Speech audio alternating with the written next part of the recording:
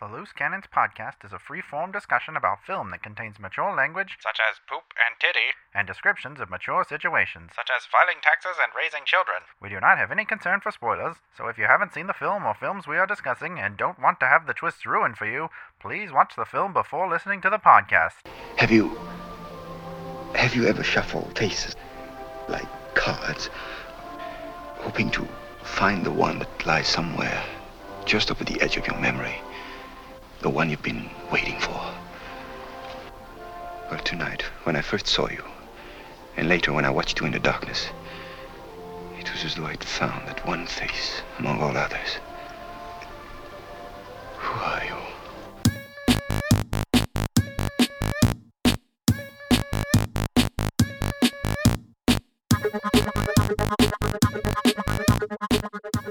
Hey everyone, it's another Loose Cannons podcast coming at you. Today we're going to be discussing 1948's Letter from an Unknown Woman, directed by Max Ophüls. And joining us today, replacing Ilya on the podcast, is contributor Stephen Green. Hello, Stephen. Hello, Rory. How are you all doing? Doing excellent. Excellent. Rory Ben. Yeah. Ruben.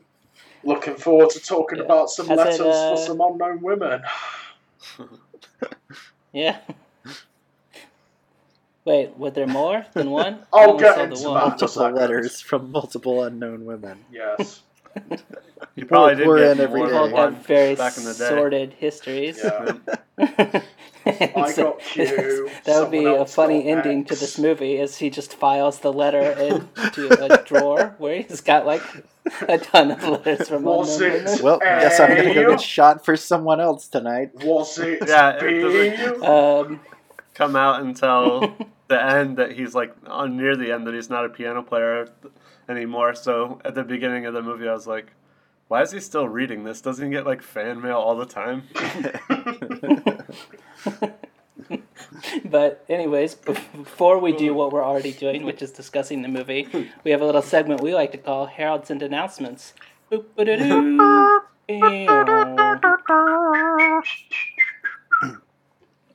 Yeah. Patrick? All right. I'm gonna. Man, I've been denouncing a lot of movies this year, but I'm gonna denounce another movie that I saw in the theater. I That bet was that's what Scott I'm Cooper. about to see.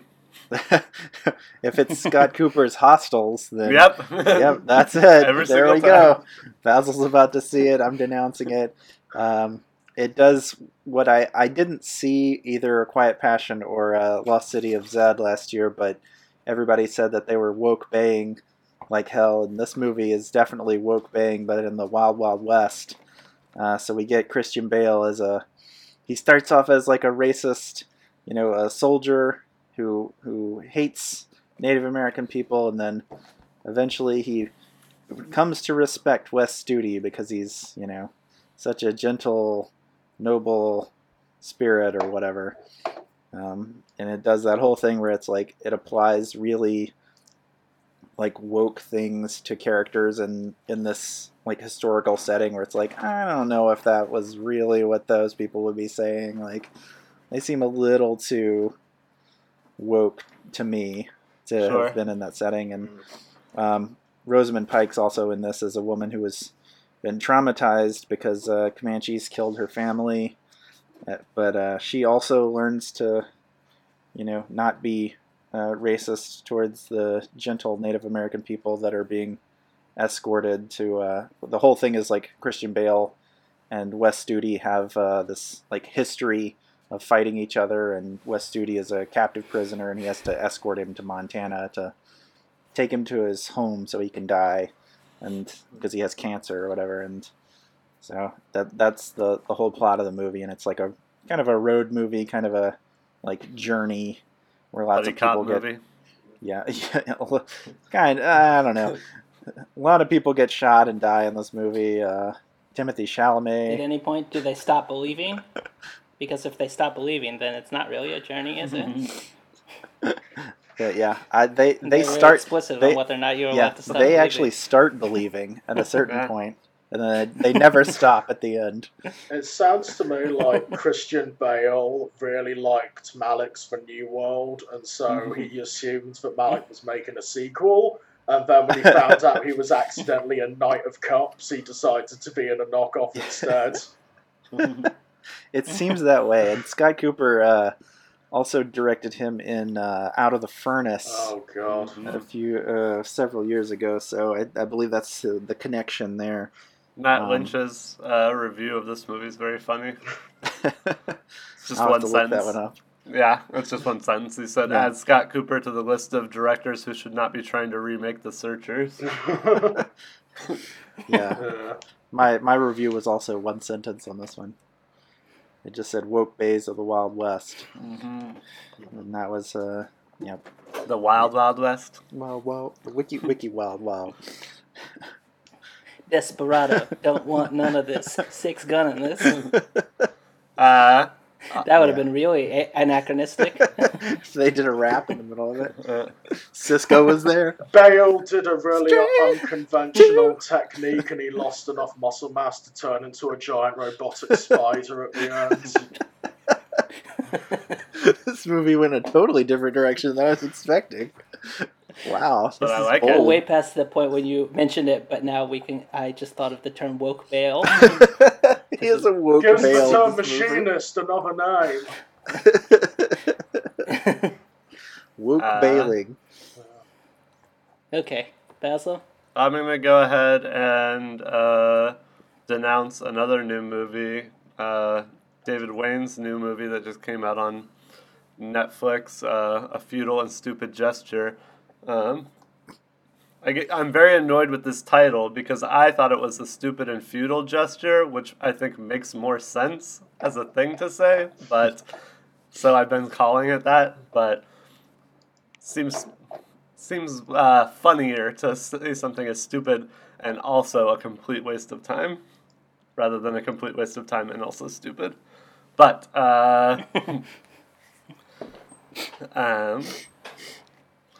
it's occasionally funny. Will Forte is fine doing his normal Will Forte shtick. I think he works a little better in television than in movies because kind of does the same thing every time, but it's fine.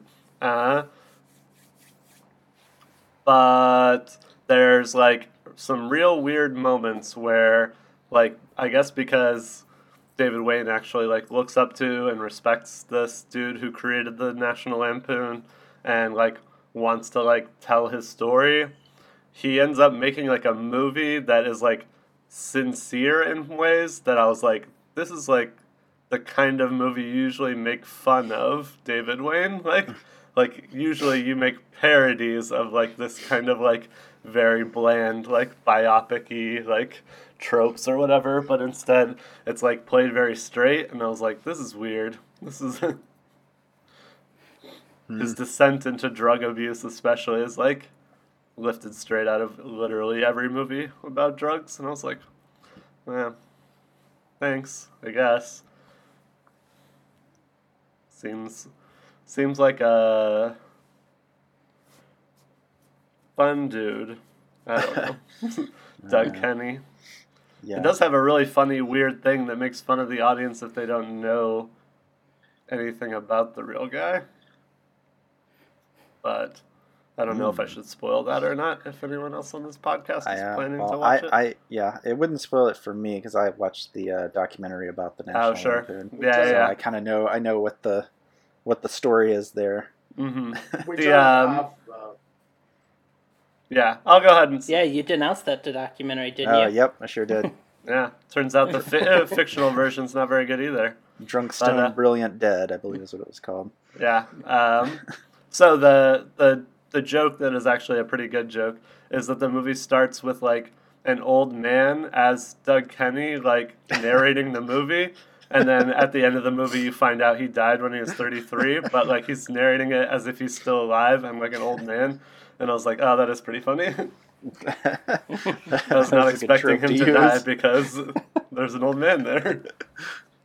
It'd be funnier if you did that with like an Abraham Lincoln biopic. Or yeah. Just retiring Someone at the who president's famously retirement died home. relatively young. Yeah. And he's dictating the story of his life to JFK, Yeah. who was also alive at the same time.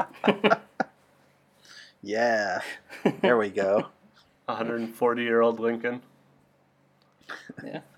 Well, no, like Lincoln is like 70, and he's telling like a 40-year-old, 45-year-old, whatever, like 5 years older than whenever JFK died, 50, about his life. It's a perfect idea. I like it. Stephen, I hope you have a Herald, because otherwise it's going to be an alt announcements Yes, podcast. I do have a Herald, a 14-hour Herald. Yeah. 14-hour Herald. Yes, so I am... Is that how long the movie is, or how long you're going to talk about it? Both, actually. So I am Buckle going to in. be heralding the film/gallery installation Crude Oil by Bing Wang. I originally saw it just before I left for Paris last week, but it's really been... I came out of it with a somewhat positive reaction, but ever since then I've been thinking about it all the time. Like, it's grown in my estimation, especially in, like, the context of a lot of his work, spanning from, like, his more macro documentary stuff, like West of the Tracks and Till Madness Do Us Part, kind of like... getting rid of the elements in, like, his more, I don't know, personal work, like Three Sisters and Miss Fang, which I don't really like that much. It's basically just, not really, it was shot over a week, but it's like, the day in a life of the series of oil drillers in the Gobi Desert. Like, the film literally starts in the morning as you see them getting up all the machinery and trying to make sure, like, the safety protocols being followed. And then as the film goes on, it gets more, like, lackadaisical, like they're doing the job at hand, but their energy is, like, slowly draining throughout the day.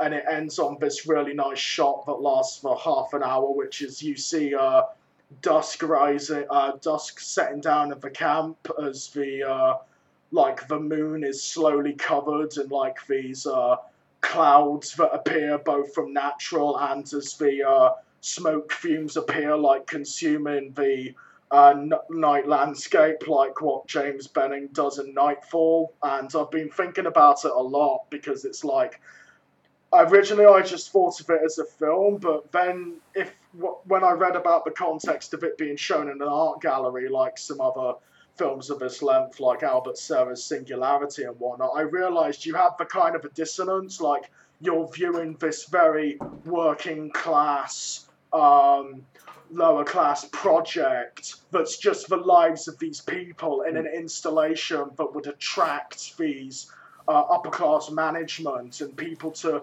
view themselves in this. And this is done quite a lot in, like, I don't know, sculptures and pieces of art, but it's very rarely conveyed in film before, especially one of this length.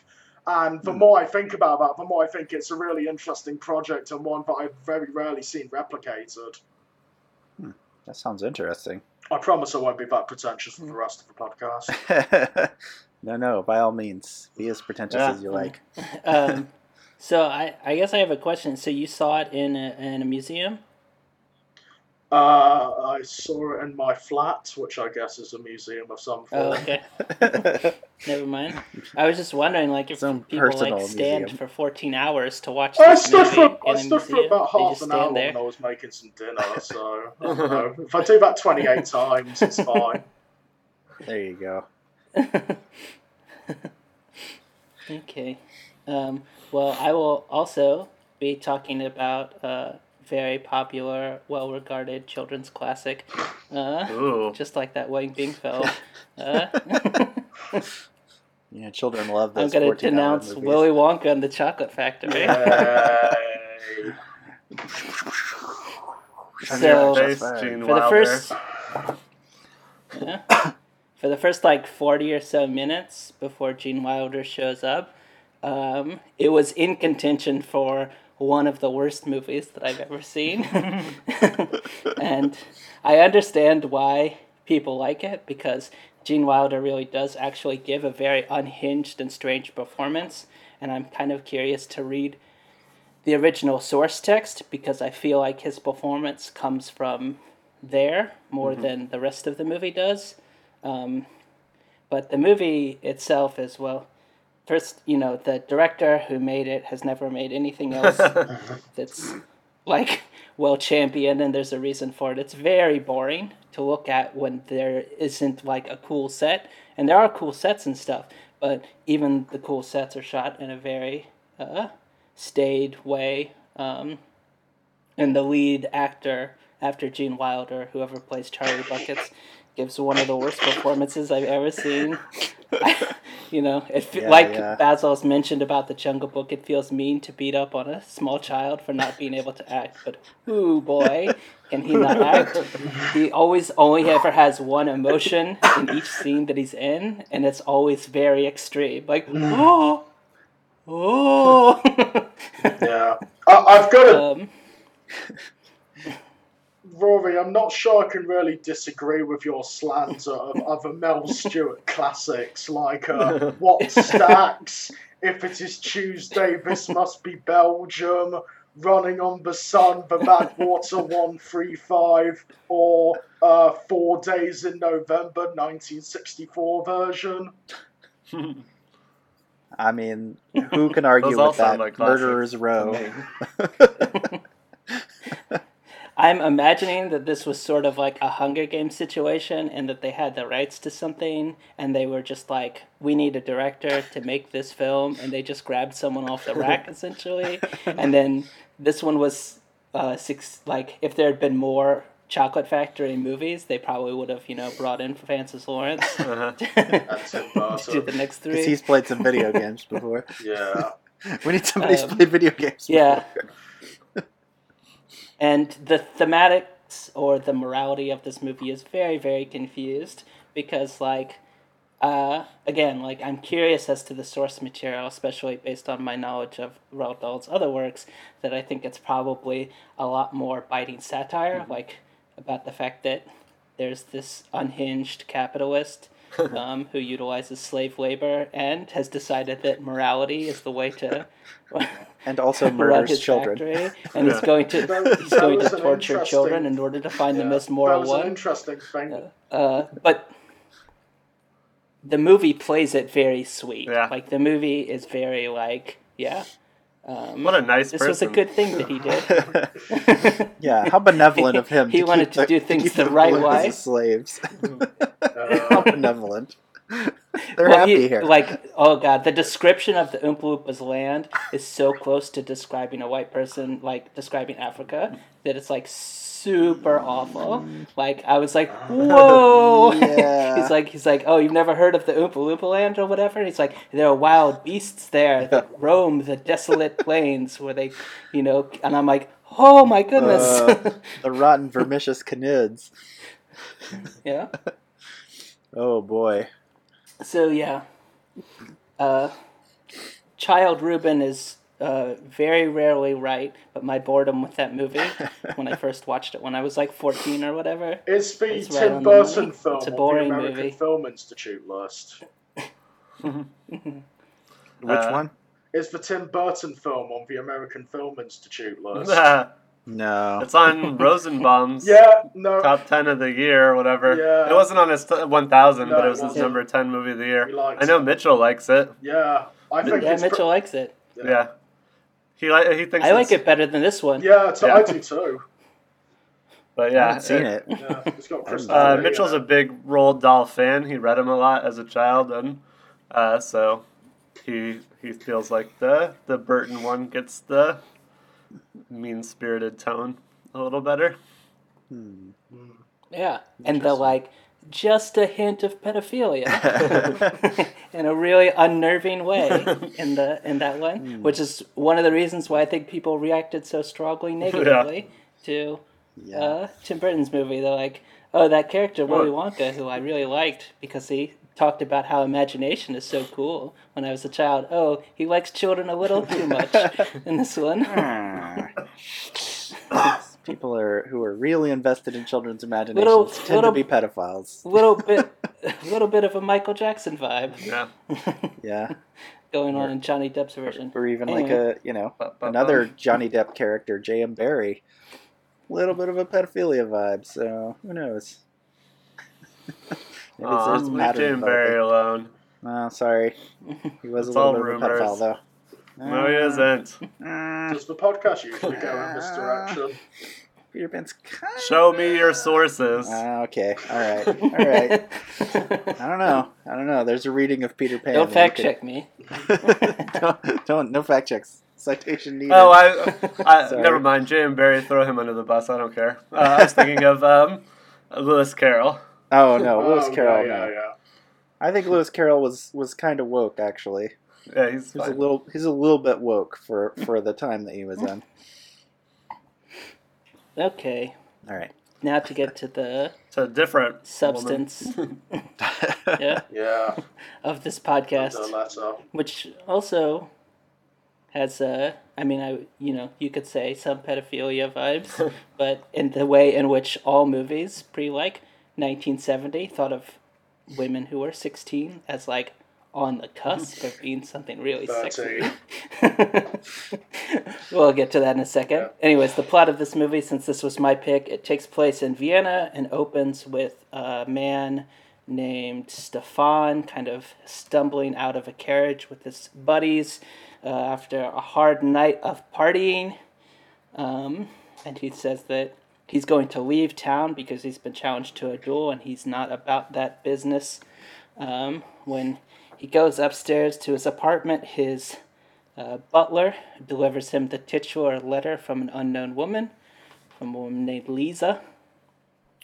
And she has written him this letter, which is the plot, the main plot of the film. She details how he moved in as, her neighbor when she was younger, and how she fell in love with him by listening to his music, and how eventually they had a short tryst, but he left her, and she raised their son by marrying another man, and then finally ran into him again at a concert one night, and when he didn't recognize her, she left him again and sent him this letter. And there's obviously little details in there, but that's basically the plot of the film. And then she died of typhoid. As Yep. one did. And her son. And her son died of typhoid. Yeah. Yeah, they were on that whole family was having typhoid fever. Yeah. They were They- be all about They that. went into that quarantined carriage they shouldn't have gone into. Oh, It's probably filled with lice, from what I've read of Soderbergh typhoid. would have something to say about. yeah. That's a whole other can of worms. All right, Patrick. what did you think? I liked this movie. I think it feels very proto Earrings of Madame De. There's a lot of similarities to it, but I like the kind of grand sweeping way that Ophuls shoots everything. There's these shots that move through these really intricate, beautiful interiors, and sometimes through the interiors to the exteriors, and kind of follows characters as they move through the scene. And it's it feels sort of classically sweeping in that way. And I also kind of like the I don't know, kind of confused, doomed romance thing that's going on throughout, because it kind of feels like, oh, something tragic has already happened at the very beginning of this, and so you kind of go through the whole thing knowing that oh well, this is not going to end well for anyone probably. But I don't know, I'm a little hesitant in the how romanticized the doomedness of the romance is, but I don't know, I guess I kind of expected that coming from Max Ophuls, where I was like, well, he's a pretty romantic filmmaker anyway, so I wasn't too shocked to see all of that in here. So, but yeah, I enjoyed it. I thought the cinematography is beautiful. Basil. Yeah, I also like this movie. I feel the same way about the cinematography. And for most of the movie, I was like, oh, this movie's fine. I like the way that it looks. And then towards the very end, everything kind of coalesced for me. And then I was like, oh, no, this movie's about something different than I thought it was. Something creepy. And I sort of like that. And then And then the movie was over, but I was like, wow, what a breezy 87-minute watch. Just flows right by. Oh, bring back those 87-minute movies. Yeah. But if you were to chart our feelings on movies, I bet there would be a very distinct spike at less than 90 minutes. Hell yeah. 8 hours will die. I gave Proud Mary my very generous 2-star rating, and I'm sure the 88-minute runtime had a lot to do with that. It's like, oh, that movie felt like it barely started, and now it's over. Nice. Got a whole rest of my day to do.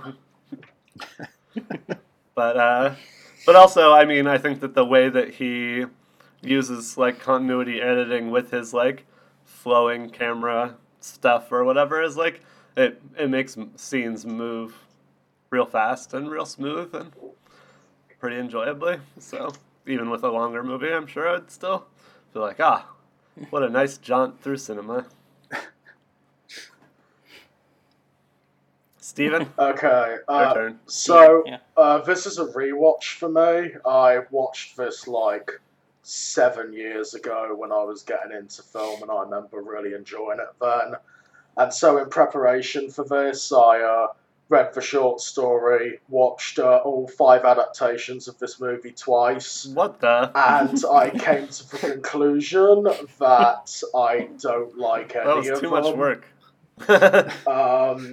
I really didn't like the short story in particular, but I thought some interesting things could have been done with it, as John Stow did in Only Yesterday. But with this, I didn't like how... I've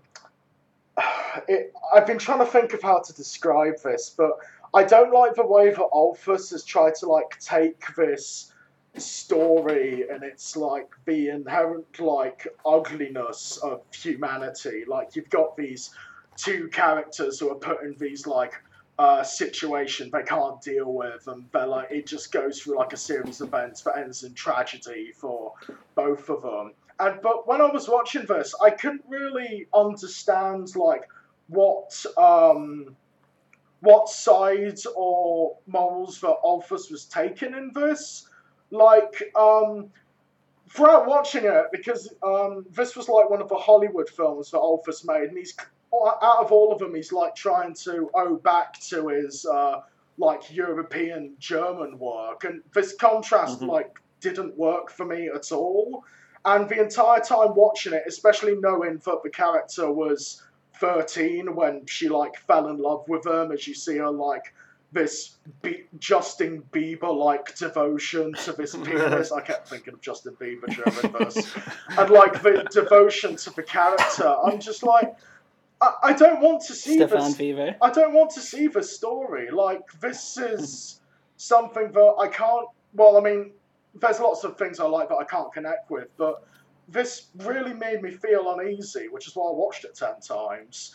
And I was just trying to figure out the emotional connection. I just ended up feeling kind of sad that this was a story that just did absolutely nothing for me whatsoever, despite like Alphys's obvious formal qualities and etc. I think I understand what... Yeah, I kind of understand what you're feeling there, because I had a similar feeling about Ruben the last hasn't movie. said how he feels. I know, I'm going to let him talk. I just wanted to touch on Steven's point real quick. I felt similarly about One from the Heart, where I was like, I don't care about this story, and so it ruins the rest of it for me. Sorry, I didn't want to get into this, but I listened to the episode on One of the Heart, and I actually agreed with everything you said, Patrick, but I haven't seen the film in years, so I don't know. Let's let Ruben jump in on this. Sorry. And yet you gave it 4 stars. No, I liked it, but it was just because of the dance scenes. I like this movie, but not a lot. I have the same. I enjoyed it more intellectually than emotionally. I think that, like everyone has said, he has a very flowy camera movement, and I think that Ophuls seems to intuitively understand the strange position of women in the world of being on display at all times in a way men don't. Like, I think it's interesting, an interesting point of comparison between the two major characters, that Lisa's decision to not make herself marriage material when they're living in Lens or whatever is like a big scandal. But when this guy just stops playing piano, he can still like, people whisper and things, but he can pretty much still go about the world. He's not banished by his parents to a different city for doing it. And I think all of that stuff is good, but I also think that it has a little bit too much sympathy for this dude. And unlike the last movie we discussed, One from the Heart, I think that you do need to be invested in these characters in order to like, care about the movie. Whereas I think in One from the Heart, the movie is questioning why we're invested in certain romances and certain ideas, and it's more like theoretical as opposed to, like, you know, anything about those two specific characters. Like in this one, I think, you know, so like Ophuls is very good at humanism, so like he can have like these throwaway lines that add dimension to characters that are really surprising. Like towards the end of the movie, I was like, whoa, when her husband and her are in the carriage and she's talking about, you know, how she didn't want to see him, how she wanted to leave, how she feels really bad about it, and he's like, you talk as if this were out of your hands, as if you don't have a will, and like you can tell how hurt he is by the situation. And I was like, whoa, this is cool, because a lot of people treat, you know, tertiary characters as very like disposable. But he gives maybe a little bit too much humanism to to Stefan, because I don't like that. Yeah, but I didn't know that. Yeah, I feel like I might have just, maybe my interpretation of the movie isn't what the movie is actually about, but I actually thought that you were not supposed to be on board for their relationship in a similar way to One from the Heart. Like, I thought that the movie was sort of... I don't disagree with that. I'm not saying that like this movie's arc is saying that you should root for them to be together or be sad that things don't work out. But I do think that at his heart, Ophuls, like, you know, looks for the humanity in everyone, and that there's like a sort of tragic comedy to like his ending and being like, you know what, I am gonna do this duel and die, and I'm like, I'm not sad for this guy. Like, this is like very basic remunerative justice for his life. I guess so. I mean, and like, I think. Well, I was. Oh, go ahead, Stephen. No, I keep thinking back to like if you see like Alpha's discussed as a humanist, where like he tries to give. I think the biggest problem I have with this movie is that he's trying to like I do feel like he is trying to maintain equal sympathy for both characters, because the novel does this especially, and I feel like what Alphys is trying to do is he's using his like formal techniques to like, even though he realizes they're kind of, let's say, objectified in different ways.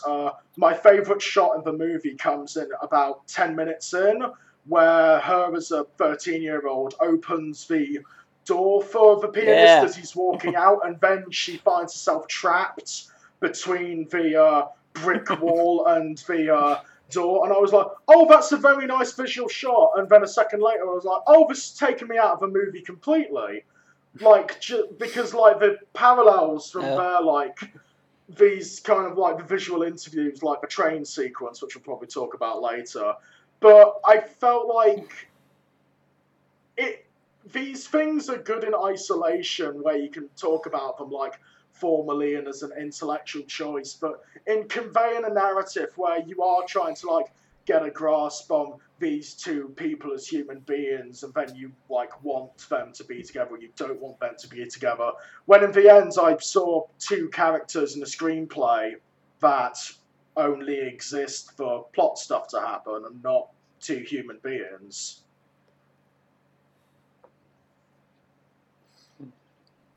I guess I can kind of see that. Mm. I was actually pretty disinterested in the movie when it started. I guess in a similar way to Basil, like I was kind of like, I don't really understand, like, I guess like I kind of understand that, like, oh, this is a person that I'm devoted to because I'm very young and I'm naive, and he's like, very handsome and he plays beautifully, and it's like these really simplistic reasons why she's in love with him at that point. But then I kind of started not understanding why she continued to be in love with him later on when, there were good reasons for her not to be in love with him anymore. But for some reason at the point at which, like, she, I guess, has his son and is raising him and has married the soldier that was in love with her from Lens, I was more invested in that dynamic, I guess, that like sort of like love, because I guess this is a thing that Max Ophuls loves, is like these weird love triangles where there's this separation in the character of, a sort of like social duty, but also a passion that they have to split themselves between. And I think that he actually does some weird things with that, especially with the son in particular, like the weird way that right before she sees Stefan again, the son, like before they go out, the son's like, "Can I sleep in your bed tonight?" And so when she comes home, in her bed is this like, living reminder of this man. And I was like, this is kind of weird and upsetting. She actually right now, says and that's a I concession because they just moved her as well. So I thought that was a bit on the nose, but I liked that. I was like, ooh, I wrote down on my notes. I was like, there's some weird like psychosexual stuff going on with this this whole plot point. But yeah, go ahead. The son in and of itself is like a very, like, I think intentionally strangely obliging in a way that is like a little unnerving. Like, he's too nice. He's like, "Oh, I'll go away, mother. Then I'll get to come see you again when I come back." It's like, this sounds weird. Switzerland, Daddy. Yeah, I called him Daddy. Yeah. Can I just point out? I think it's very interesting he mentioned Switzerland, which I think is where Ophuls filmed the film he made before we went to Hollywood. So, like, he's like, "Oh, I want to go back home and make more European films, but I'm stuck in America." They won't let me use the H in my fake name. The H? You mean a letter from an unknown it's neither Ophuls woman? nor Ophuls is his actual name. What? Yeah. Oh, yeah. No, I do think it's funny that he's listed as Max Ophuls and not Ophuls here. I think it's funny he's not listed as Maximilian Oppenheimer. His real name. Weirdly, the name of the piano player in the novel is actually named her. So it's just like, and the woman in the novel doesn't even have a name. She was given the name in the film version. Well, actually, she has a different name. Humanism. It's like Lassie over Marienbad. You don't need a name. You only need a letter. Yeah, I started watching the essay, the like video essay that came with this movie, and the first thing that they mention is the way that because the story is basically told from Liza's point of view, every time you see her, like, she's still playing herself, but she's dressed up differently, and like, oh, here's her as a 16-year-old girl, but she's the same actress, like she's the same like 30-year-old Joan Fontaine, and then like, oh, she's a little bit older Joan Fontaine, and then she's like, playing herself as a 30-year-old. So it's like it's always her, just in these like different guises of age. And so I kind of liked that the whole thing was her like coming to the realization that like, this guy's no good for me. I mean, it takes her a little too long to realize that, but I do kind of, I don't know, like, I feel more invested in this than I did in One from the Heart, because that's told from kind of like an omnipotent, like, pulled back story where it's like, oh, we're just watching these two characters, and here it's actually like coming from this point of view of this one person. So the whole story, she's sort of framing it. And I do kind of like that you could make the insinuation that she, drives Stefan to go get killed in this duel by, basically like forcing him to see her side of the story in this letter, because it's not necessarily the way things happened, it's just the way that she frames it in her letter, and like, I guess like guilts him into going to his death. So there is sort of another like weird element to the story in that way. I mean, the death is also her fault in the other sense that her husband never would have challenged him to a duel if she didn't leave him for Stefan. True. So, well, she wouldn't have gotten in the carriage if any of us. Yeah, I mean, that's sort of my like bent for the whole movie, is that this movie is actually like about like the fallacy of like a kind of romantic obsessive love, because like literally everything in her life gets destroyed because she can't let go of this dude that she has no reason to like anyway, because he doesn't even remember her. Yeah, when I say like invested in that, I don't mean like rooting for it. Yeah. I mean like it moves you emotionally. Like that's, there's a fundamental level at which I don't understand why she likes him. Yeah, I think that's part of the point, at least for me, like that. Yeah. She just latches onto this tiny like celebrity crush thing very early on in her life, and then just decides, oh, we're meant to be together, and then never lets it go, in spite of all the evidence that she should really do that. Yeah. I think that he's not a super cool dude. I did get that, and I think I still don't think that I disagree with you. I think that there's I don't know. There's a bridge that's not there for me. Yeah. Like I see the point, and I'm like, it doesn't get me to it. I'm just like, there it is. I think it's because Alphys doesn't really do anything with it. Like, he's obviously built up Liza, like in the early scenes where he shows her, like, going to the library and reading all these books so she can become more educated and learning manners. But it doesn't, like, go anywhere, because it's only in, like, the possession of this man. It's like, you have this very strong female character who can't even pass the Bechdel test. It's all in the, like, single point service. And I don't think Athol's critiques this nearly as enough as, like, it should be, which is what the Chinese version I thought did pretty well. And I thought it did. I mean, she's, like, standing outside his house. She's, like, very clearly a stalker to me. I was like, she just goes, like, every day after work, she just goes and stands outside his apartment building. She breaks into his house to steal his stuff. Yeah. I think that, it's, it might be slightly understandable, but to me, especially coming now as a contemporary audience member, I'm like, whoa, this woman's really off the deep end with this guy. Like, she needs to pull it back a little bit. And then, like, and I also think it is sort of funny, like, again, I can't tell if this is intentional, but that, like, how obsessed she is with him is, like, what he likes about her. Like, yeah. He's just like, oh, you know a lot about me. Ooh. Because he's a narcissist. Yeah. Oh, I barely know anything about you. Like, he keeps saying I barely know anything about you, but then, like, he never really pushes with questions. He'll, like, ask her a question, and then, like, she doesn't really answer it, and then she asks him, she's like, no, tell me more about yourself. And he's like, oh, okay. I guess so. Please, tell me more about myself. Yeah. I actually think one of the most interesting things about the Ophuls films that I've seen is that the women exist in an impenetrable sea of men. Mm-hmm. Like, that they don't have any women options to escape. And that whenever they go to, like, another woman is like, man, being a woman is hard. And they're like, I know. Like, I also have a husband. And I'm like, that's not what I wanted to talk about. And it's like, so boys, right? And the little woman's like, oh, jeez. Well, this again. The most interaction with, like, a communal group that's in, like, the early parts of the film is her, like, being teased for attracting this man. It's like, oh, you're blushing!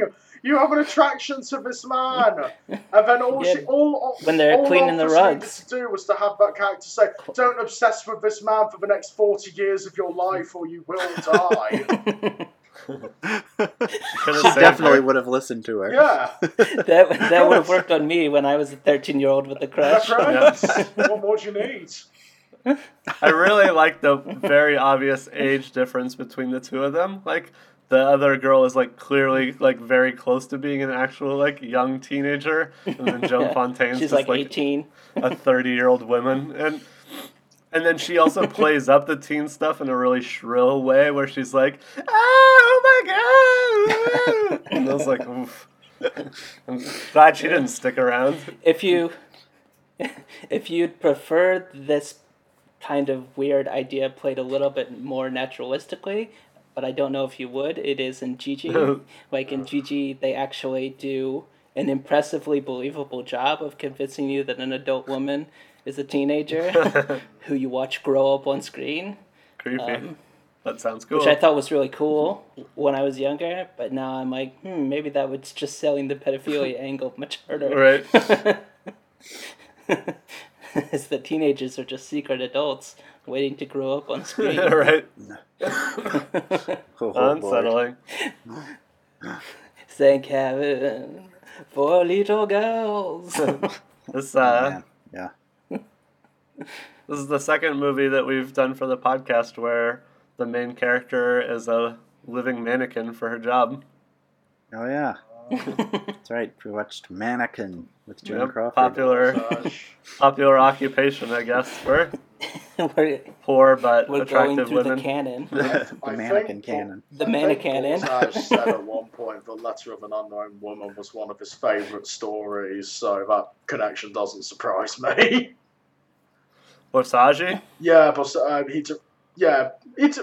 Borzage directed Mannequin, didn't he? I think so.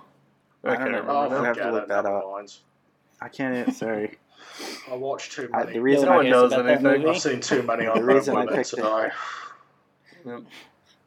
But, oh yeah, this is another thing that I don't know exactly how to reconcile. It's just a question more than anything. Like, towards the end, there becomes some, like, kind of vague religiosity. There's, like, the nuns, and then, like, she dies in St. Catherine's School, and, like, her death is, like, this weird shot or the death of her son, there's, like, that weird shot of just, like, a cross with, like, lit things. And there's some vague stuff about religion in Earrings of Madame de as well. And I was like, so is, like, Ophal's, like, a secret Christian, and, like, part of his problem with people is that they're, like,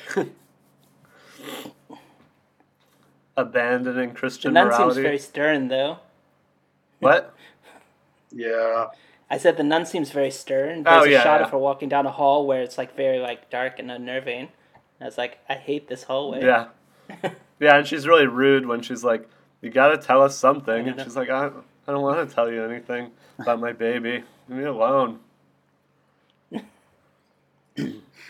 Yeah, I like the I had no idea. Well, the Oh. transition into that shot that you're talking about with the nun in the dark hallway, like because it's her walking away from the train where she just left Stefan. He gets on the train. She's her walking away, and then it like dissolves into this nun like coming out of the darkness at you. And I was like, whoa, this is weird. Scary. This is creepy looking. Yeah. Also, what a bad reason not to like tell him he has a son. She's like, I wanted to be the only woman who never asked you for anything. And I was like, that's Yeah, stupid. You yeah. should ask him for stuff. You have a kid together. Just walk up to him with the baby bump. It's got to be. It's the only way to keep her love pure. It's I don't blame the actor because that's a hard performance to nail when he finishes reading the letter and he finds out that he has a kid that he never met and is already dead, and he's just kind of like sadly bemused about it. He's like, interesting revelation in my life. Yeah.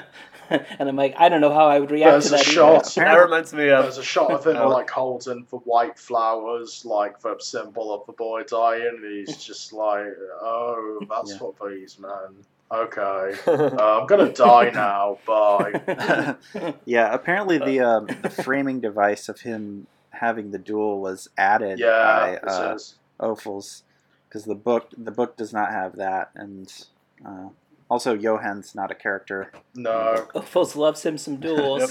there's all Yeah, Sure he does. does I he does believe love those like the sort of like jilted husband characters, and also them having a duel I to believe kill I've the seen other 5 of his movies, and 3 of them have duels in them. Nice.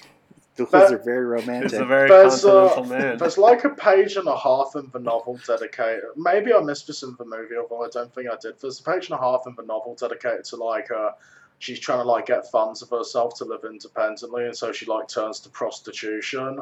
And in the short story, I got a very like anti-sex worker vibe from the way that Zweig's writing about it, like trying to like sell her soul and etc. While in like the movie, I felt like this element was like removed entirely for the most part, and I can't really like think about how I feel about this, because at one time it is like this negative depiction which he might have done to like reside that humanity, but at the same time I also think that's something that should have been reconciled with, like one of them does it, I can't remember. I didn't really know how to feel about that, but then again, like, that isn't something I should talk about, given it's just the movie knowledge, but that really stuck in my mind rewatching it. Yeah, I would assume that it wasn't included. Like, I would assume they changed it probably because of the motion picture code, probably because they were like, oh no, we can't have the main character be a prostitute. Yeah, I thought it was pretty amazing that he was able to get a baby out of wedlock in this movie. Even that seems pretty scandalous for 1948. Yeah. That damn production code. No, that's fine. I didn't need to see her become a prostitute. That doesn't sound fun to me. Sorry, OG. We already got material. that covered in Blonde Venus. I like this. Yeah. Classic. Loose Cannon's callback. Oh yeah.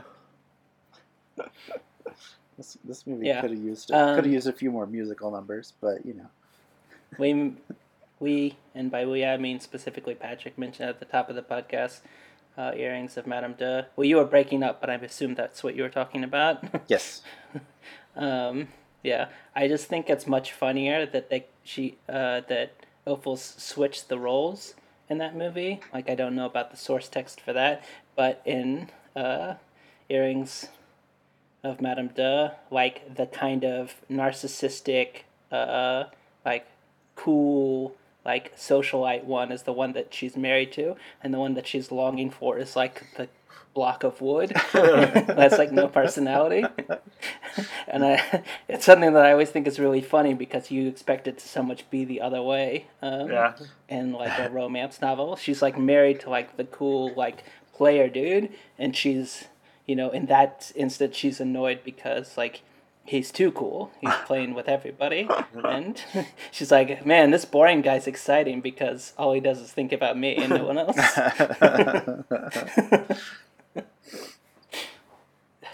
It's a good reversal.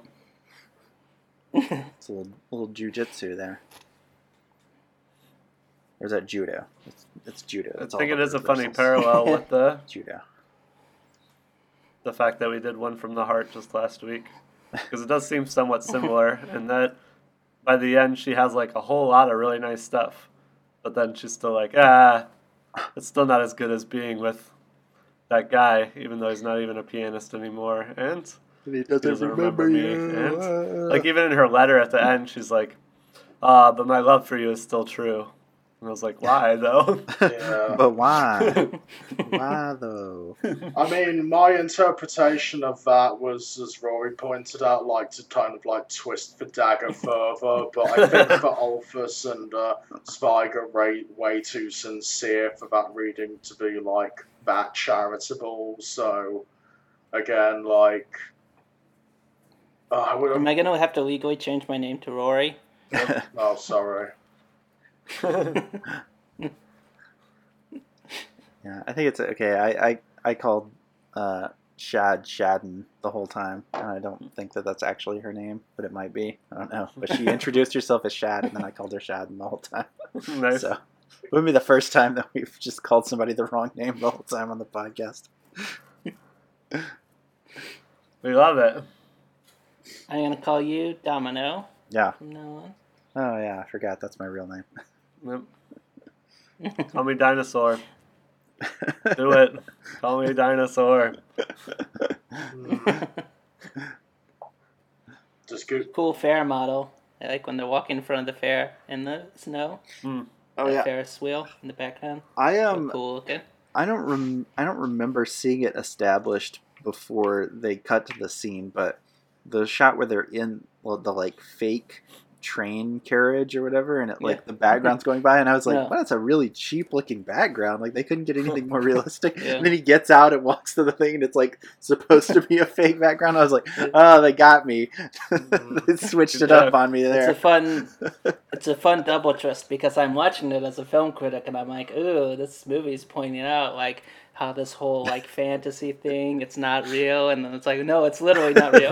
It's literally fake. It's like sort of like amusement park ride where they just put a It's fake diegetically backdrop not real. Nope. on. That was a good reversal, though. I wondered if they got like real snow too, because like usually movie snow is like too nice looking. It was like kind of slushy when they were walking around outside. I was like, this looks like real snow. This looks gross. Not that perfect movie snow that I'm used to. And just shortly after that is one of the creepy moments of the movie that really did land for me, which is when she gets a candy apple. And something about getting a candy apple made her seem so young in the moment. Yeah. And he's like, let's go back to my place and fuck. And I'm like, oh, God. Gross. And then he revisits. Letter from an unknown child. Yeah, he revisits that moment later in his memory. He's like, candy apple. Yeah, it's one of his nice memories. Is at that time she was really childlike. Oh, I remember this in her now. behavior. Oh yeah, I meant to say something before, but when you're talking about his bad reaction to it, it reminded me that I just watched Before I Wake, and Kate Bosworth has some very funny non-reactions to things. Like when that dude in the mental hospital tells like his whole life story about like all the horrible things that happened to him, and then it just cuts to her and she has like the blankest stare. Just So you do or don't agree with my pick of her for worst actress of 2017? I loved it. Poor Kate Bosworth. No, but I mean, she probably wouldn't have been my pick, but only because I kind of don't mind wooden acting in horror movies as much as in other movies. But it was very noticeably bad and very funny. That she just staring off into space constantly, and I was like, whoa, she really isn't reacting to anything emotional that's going on. She doesn't even seem present in this moment. She was on a lot of drugs. Yep. Don't fact check me.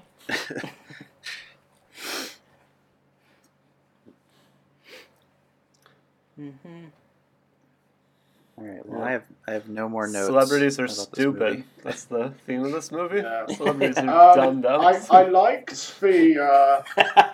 the shot where after she runs away from his house because she realizes that he doesn't recognize her. She like runs out into the street and there's that policeman that's like, "Excuse me, can I help you?" And she's like,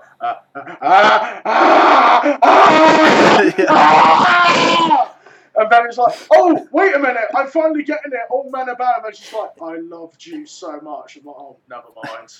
Back to square one." I loved you so much. I even loved the policeman that talked to me on the street. I loved. when I was Actually, standing outside your window. I want to quickly bring up that in Only Yesterday, which is the other American adaptation of this, that's like it's playing the story from more like a class angle.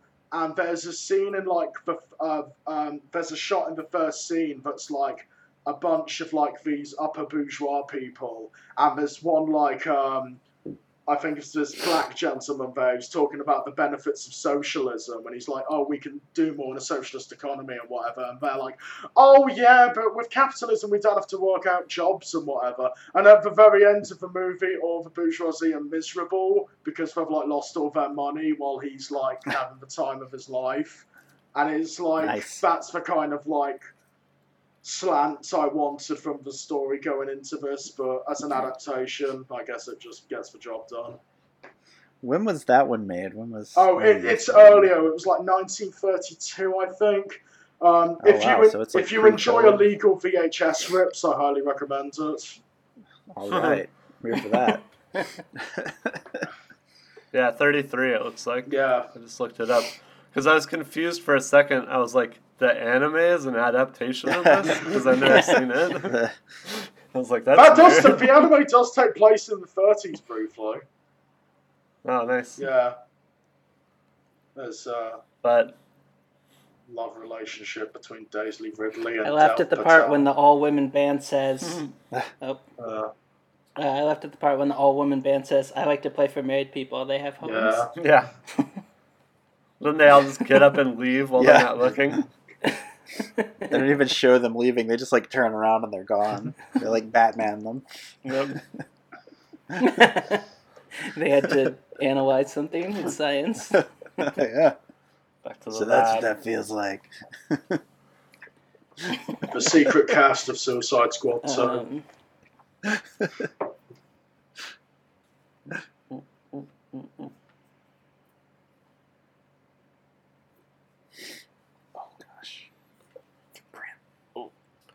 I feel like there was something else that I want to say.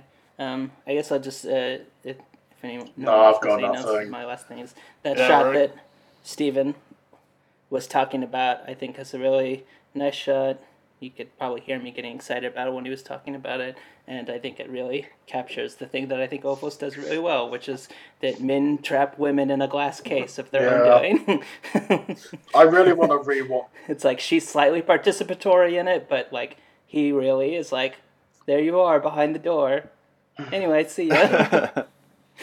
I really want Have to. fun in your glass cage. I really want to rewatch Lola Montez now because that shot, the final shot of her in the cage, is like stuck with me for nearly a decade now, and I want to see if it holds up. It The does. movie's cool. I haven't seen it. I trust you, Basil. Don't worry. Yep. You trust me to have correct opinions about movies I haven't seen yet? Yeah, it's worked so far. True. Except for Phantom Thread. all right, thanks for Stupid listening. I haven't jerk. seen Phantom Thread. It doesn't come out until tomorrow here. No, I meant that my opinion of it was that it was bad, but then I was wrong once I watched the movie. Sounds like a rewatch is in order. Oh man, my opinion of it is that it's bad, and I have seen the movie. Yeah, So whatever. it's I've okay. seen The Phantom Menace. You can, That's a prequel. yep. Yeah. The Phantom Thread. No, that's clearly a post-goal. Oh yeah. First they sew the thread Minutes, in, minutes. and then And then it Billy becomes a Zane menace. comes in a purple And then- costume. Is Dennis the Menace Ah. the sequel Yeah. to that? And there's sometimes Phantom operas and involved, Dennis the Menace. but This is the not. Phantom/Menace cinematic universe. Letter from an Unknown Woman cinematic universe. First she was an unknown girl. Yeah, Then she wrote a became letter. an unknown And woman. then she We was need a conclusion. then she was Donald Rumsfeld. And then she became a doctor and she found a body. And then it's 19 minutes of Steadicam trying No, to that's find the the body. that's the prequel. Yeah. And then Liam Neeson showed up, and how many Try this how many again. different unknown movies can we think of? 0. One. So No more. thanks for listening, everybody. I hope you're enjoying the podcast. If so, Yeah. subscribe using your podcast listening application, and give us a 5-star rating and review on iTunes. You can check out all of our content Yeah. on loosecannons.net, Yeah. as well as a new video And that I check posted out on. our Patreon too. Yeah. We have a I'm Patreon. getting to it. Okay. I didn't know if you were gonna get to it. Check out my website. Well, I'm still talking. You could have at least let me finish. So I'm going to publish a new video on Friday. This is supposed to come out on Monday, so it should be out by the time this podcast is. I want to also thank Stephen for joining us. Thank you. Would you like to plug your podcast, No, Stephen? it's terrible. Okay. Don't listen to Stephen's podcast. That's the Don't plug. listen to Novel. And yes. Did Mitchell sign off on this anti-plug? Yes, I literally talked to Mitchell an hour ago. You And both as agree. Patrick was saying and was nice enough to do, he has set us up a Patreon where you can donate if you think that what we're doing is worthwhile, and if you donate enough money, you can get rewards, just like every other Patreon in the world, including we can do a podcast on a movie of your choosing, or write a review, or even make a video if you're willing to give enough money. So you can check that out on our website as well. My audiobook offer was not a joke. You can, I just want to give you the address. It's www.patreon.com/loosecannons. Yeah. It wasn't taken, so we got that one. And Nice. also shout out to Michael Quinn, our very first patron. Mm-hmm. He got in early. Yards. An early adopter. The invenerable one Okay. himself. That's it, everyone. The letter from a known podcast is over. Yeah. Bye. Bye.